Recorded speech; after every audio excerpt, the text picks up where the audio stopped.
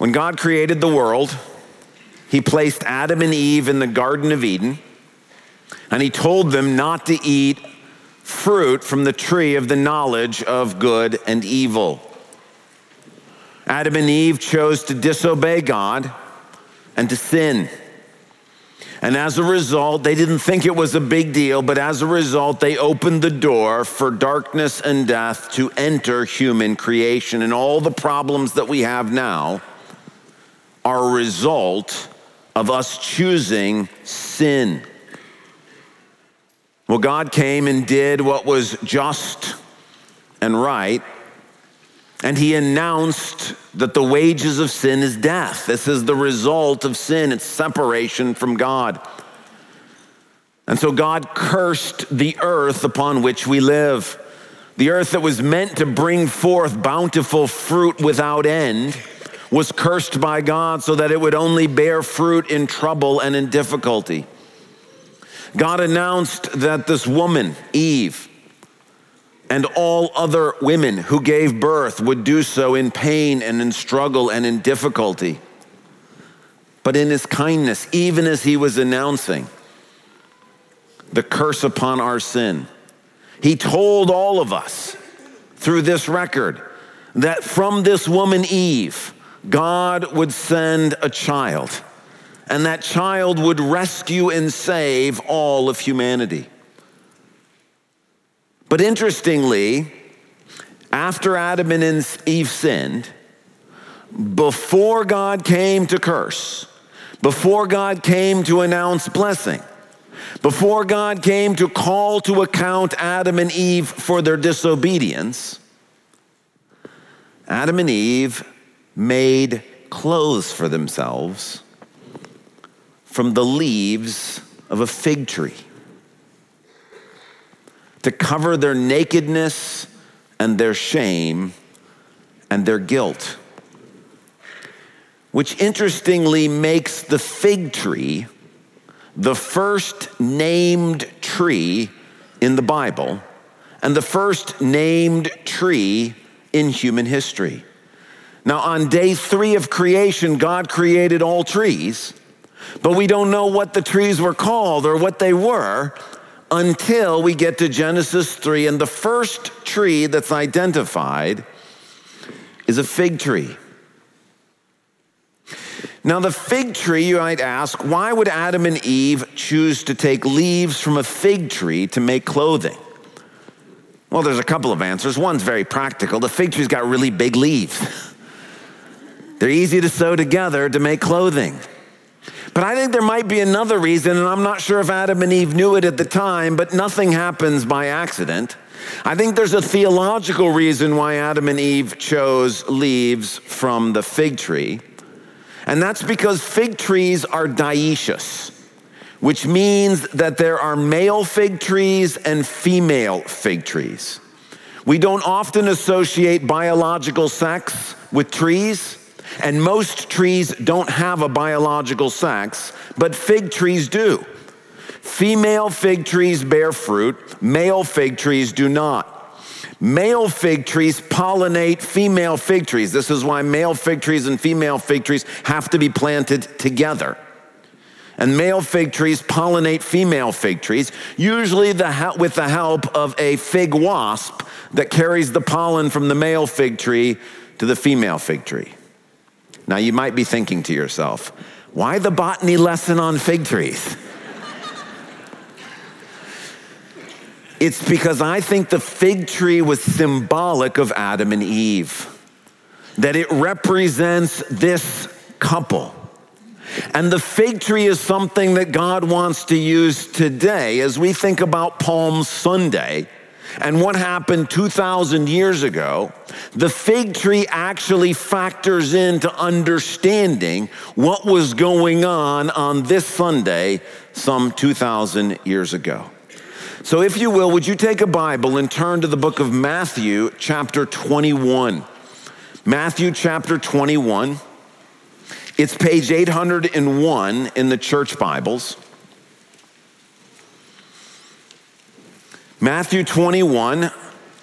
At Calvary, we're going through a study of the Gospel of Matthew. But currently we're in Matthew 11, but we're fast forwarding a few chapters to Matthew 21 because we want to talk about Palm Sunday. This is an important day in the church's calendar. That on this day we commemorate Jesus' triumphal entry into Jerusalem and the start of what is called Holy Week. This week will end with the crucifixion and the resurrection of Jesus. And the beginning of the week is also important. And so we celebrate Palm Sunday.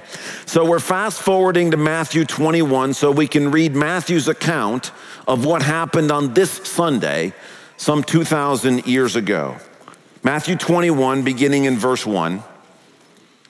As they approached Jerusalem and came to Bethphage on the Mount of Olives, Jesus sent 2 disciples, saying to them, "Go to the village ahead of you, and at once you will find a donkey tied there with her colt by her. Untie them and bring them to me. If anyone says anything to you, say that the Lord needs them, and he will send them right away." This took place to fulfill what was spoken through the prophet. "Say to daughter Zion, see your king comes to you, gentle and riding on a donkey and on a colt, the foal of a donkey." The disciples went and did as Jesus had instructed them. They brought the donkey and the colt and placed their cloaks on them for Jesus to sit on. A very large crowd spread their cloaks on the road, while others cut branches from the trees and spread them on the road. The crowds that went ahead of him and those that followed shouted, "Hosanna to the Son of David. Blessed is he who comes in the name of the Lord. Hosanna in the highest heaven." When Jesus entered Jerusalem, the whole city was stirred and asked, "Who is this?" The crowds answered, "This is Jesus, the prophet from Nazareth in Galilee." As we picture this scene in our mind, there are people laying down cloaks and waving palm branches, and Jesus is riding into Jerusalem on a donkey.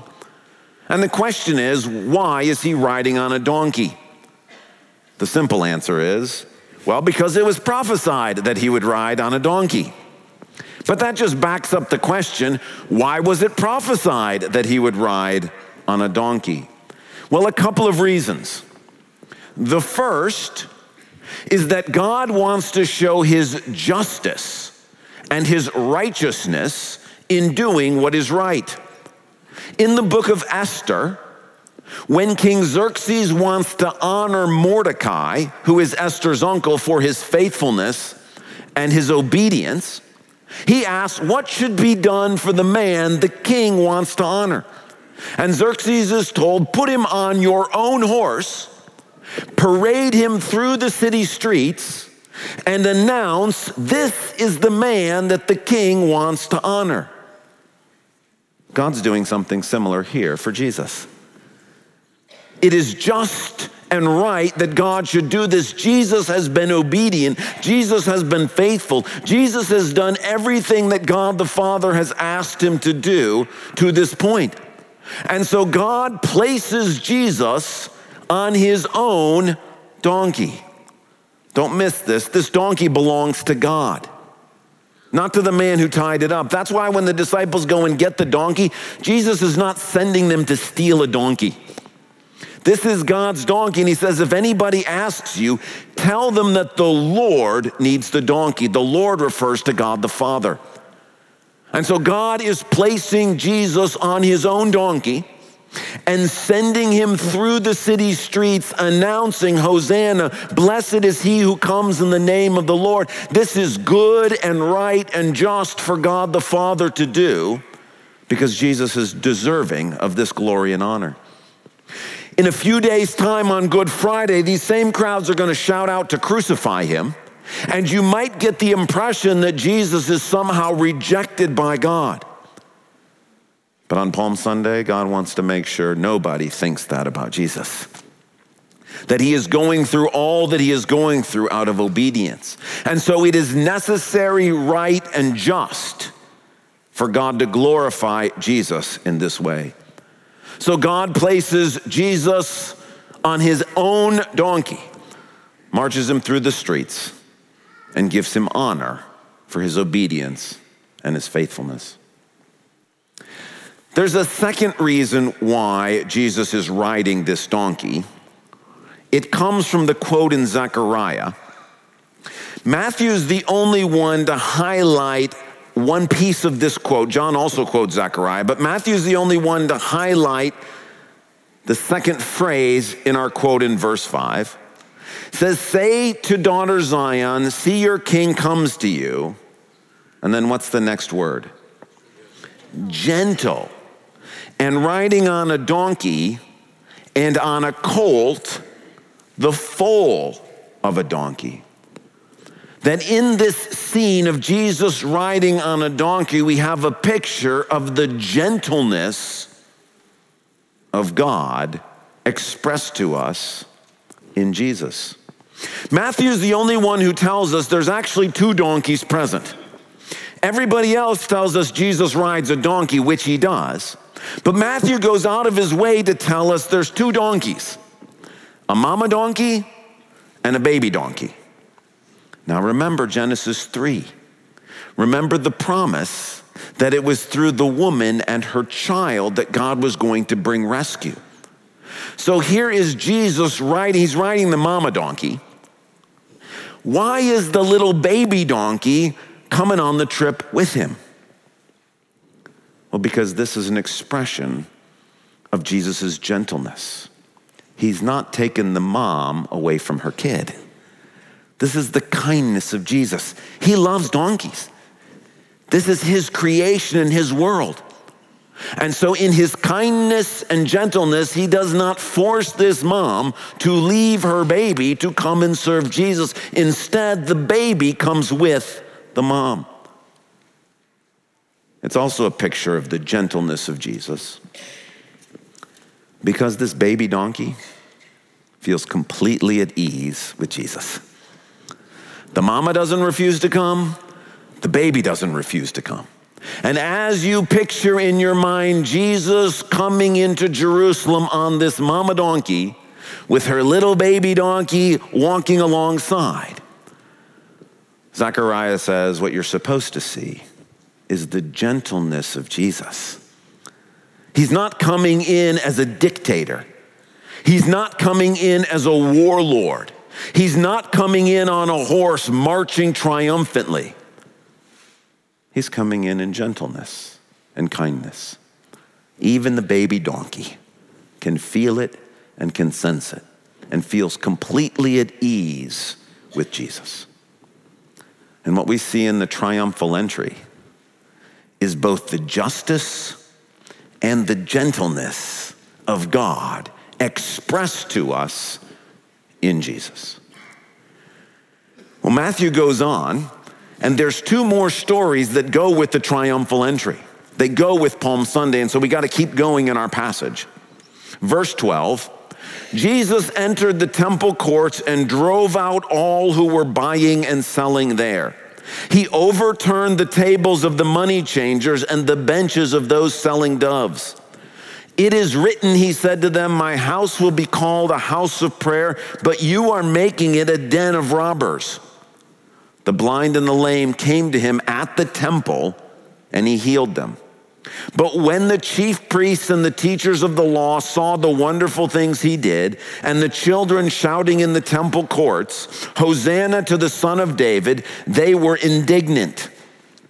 Do you hear what these children are saying? They asked him. Yes, replied Jesus. Have you never read, from the lips of children and infants, you, Lord, have called forth your praise. And he left them and went out of the city to Bethany, where he spent the night.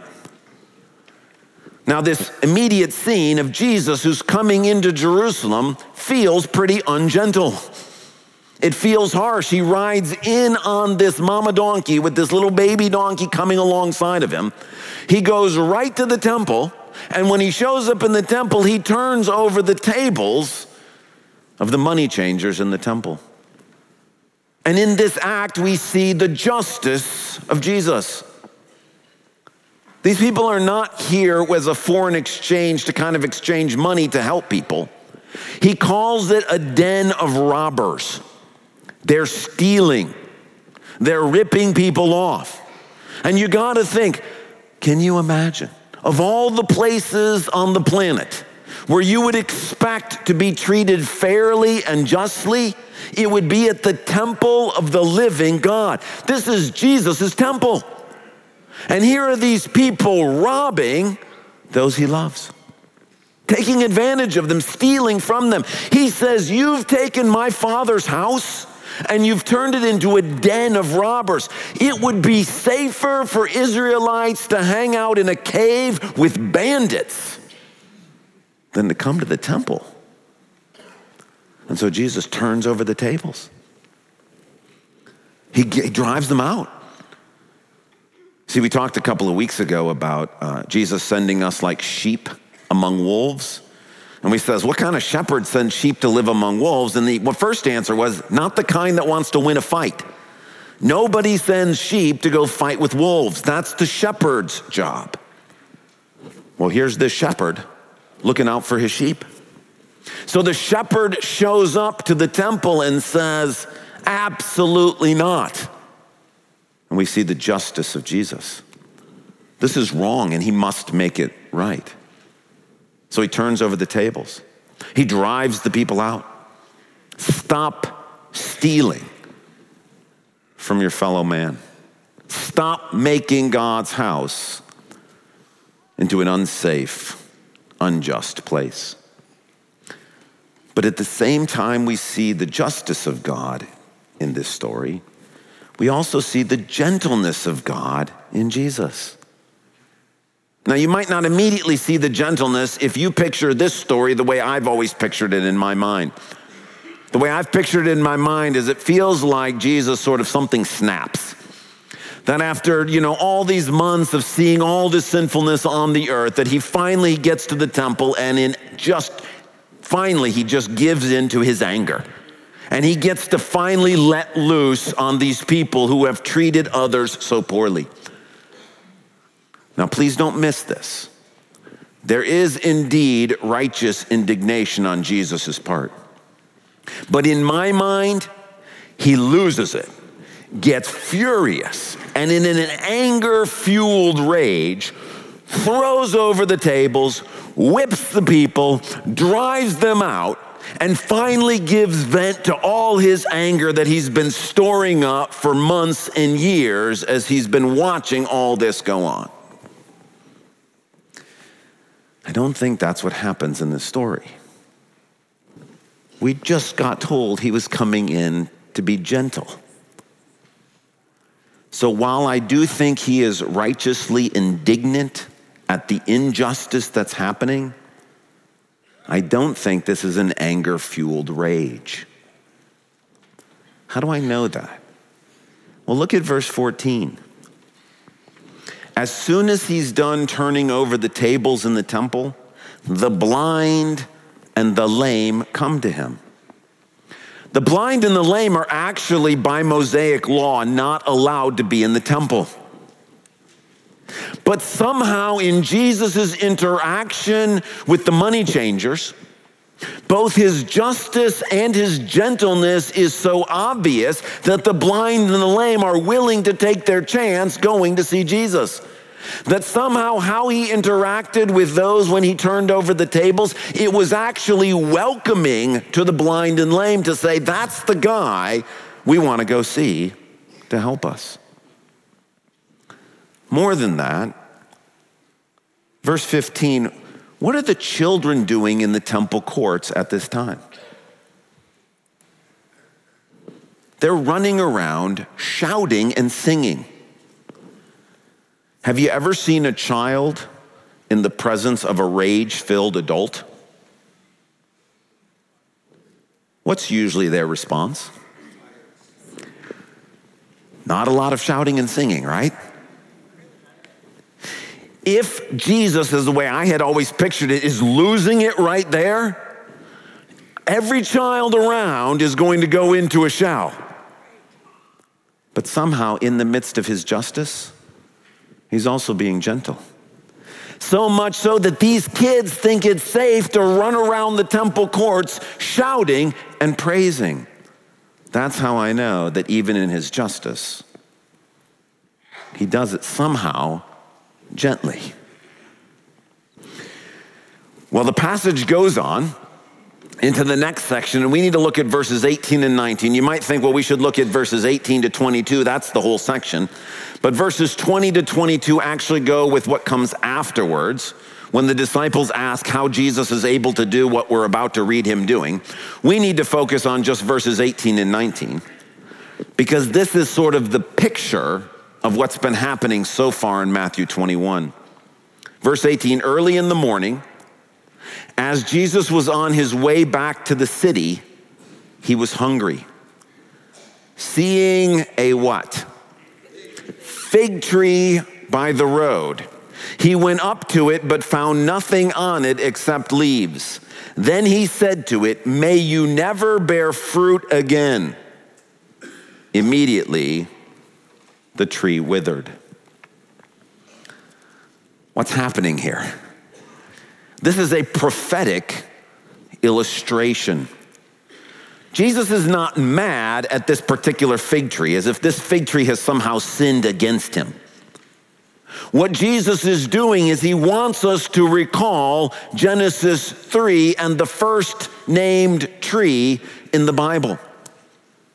Why does this fig tree not have any fruit? Well, it's not the fig tree's fault, it's humanity's fault. It's a result of human sin. Fig trees are cultivated. If they're cultivated properly, they will produce fruit.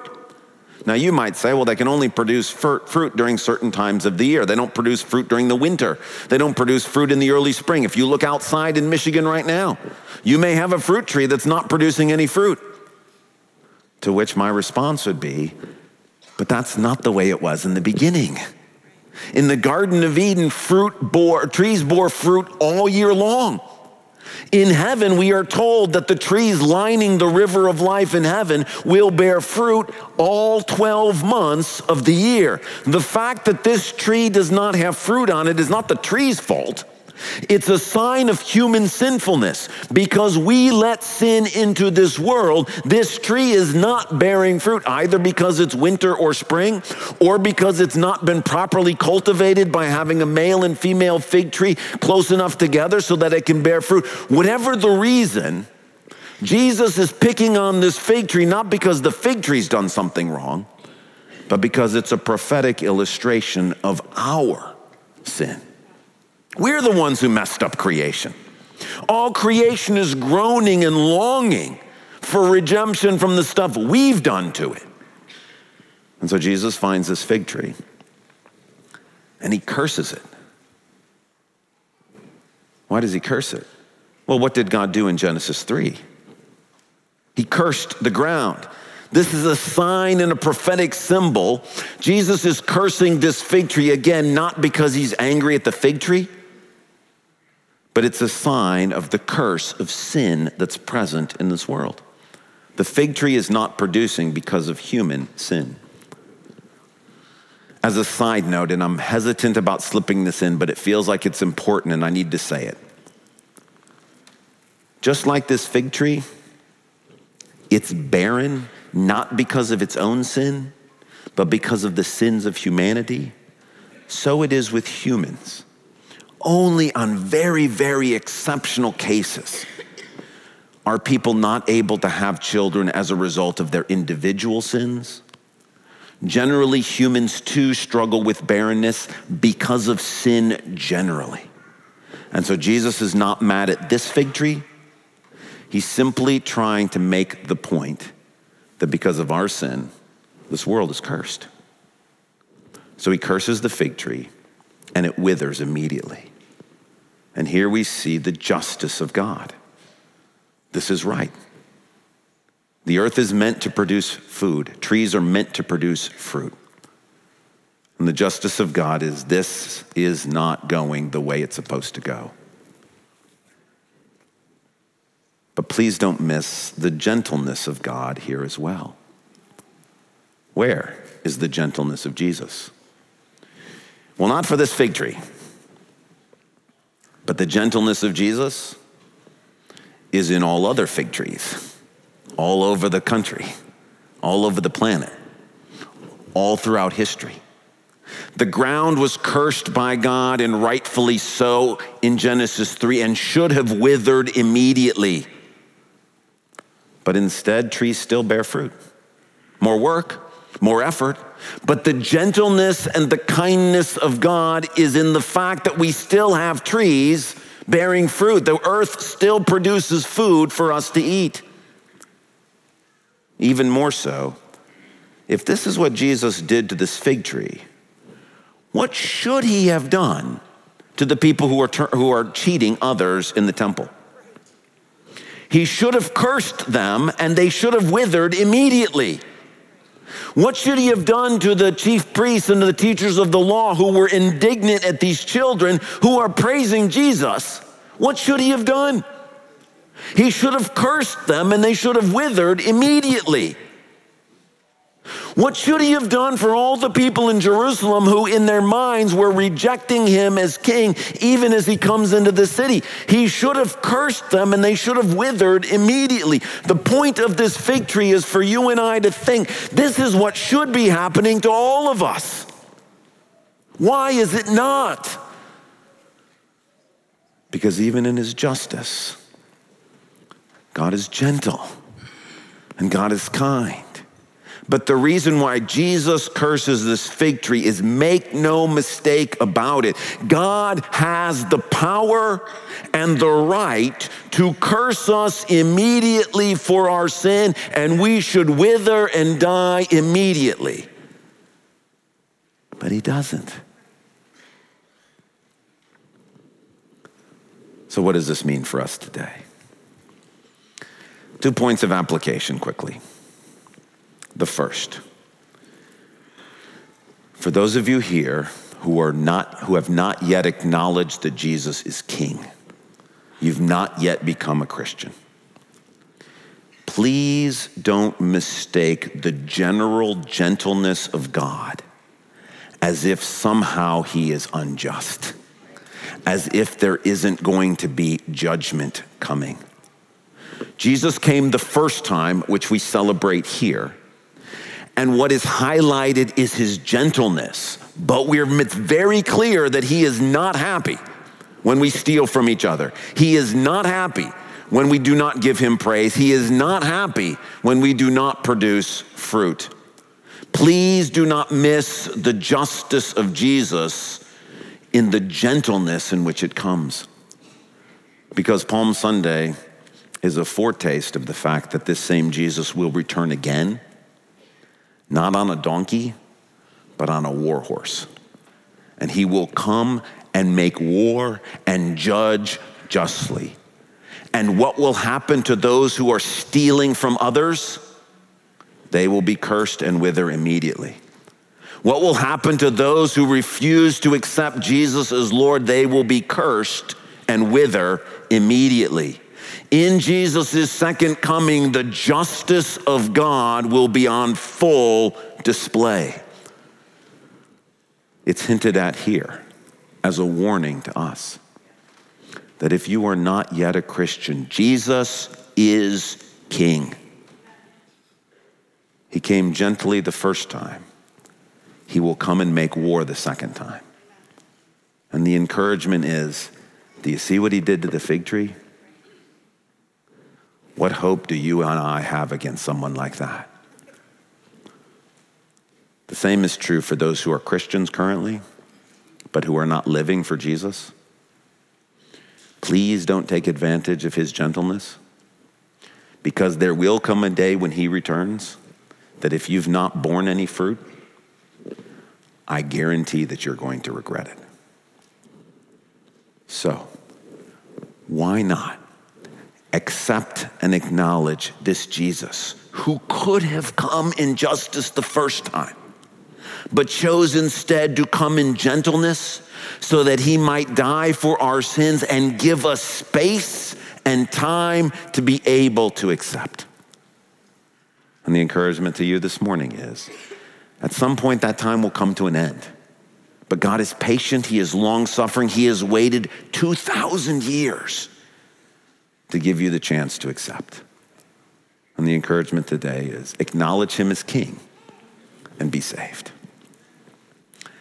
The second encouragement is for those who are already Christians. And that is, please don't miss in the justice of God that he is gentle. He does not treat us the way our sins deserve. Each and every one of us have done enough stuff this week that we should have been cursed by God and withered immediately. Why didn't he do that? Because he loves being gentle. The baby donkey has zero fear around Jesus. The blind and the lame have zero fear around Jesus. The little children have zero fear around Jesus. And when you and I approach Jesus with childlike faith, we have nothing to fear.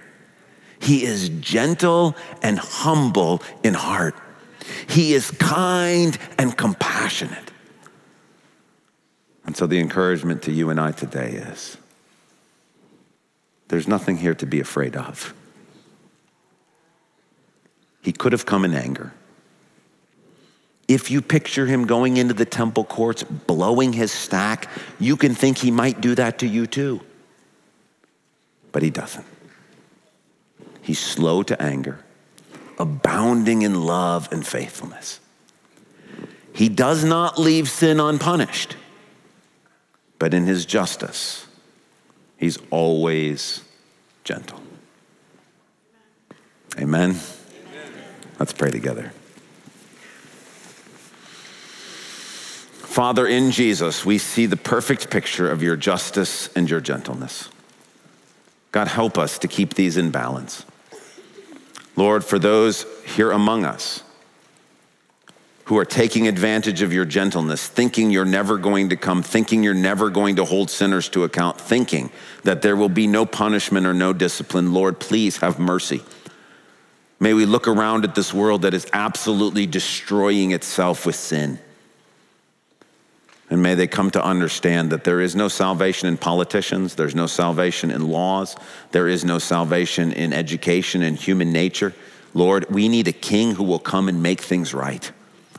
And I pray today that they would accept you, Jesus. It is good news that you are king, Lord. What would happen in this world? We would all be gone immediately, except for your gentleness. And Jesus, I pray that those who are exercising childlike faith, Lord, please, if they are feeling afraid, if they think you're angry, if they're nervous being around you, would you today remind them of how gentle, humble, kind, and compassionate you are? And Lord, may we, like little baby donkeys, like the blind and the lame, like little children, shout for joy, walk closely with you, feel no fear in your presence, because God, you are love. So thank you for loving us totally, fully, and completely in the person of Jesus. We pray this in his name. Amen.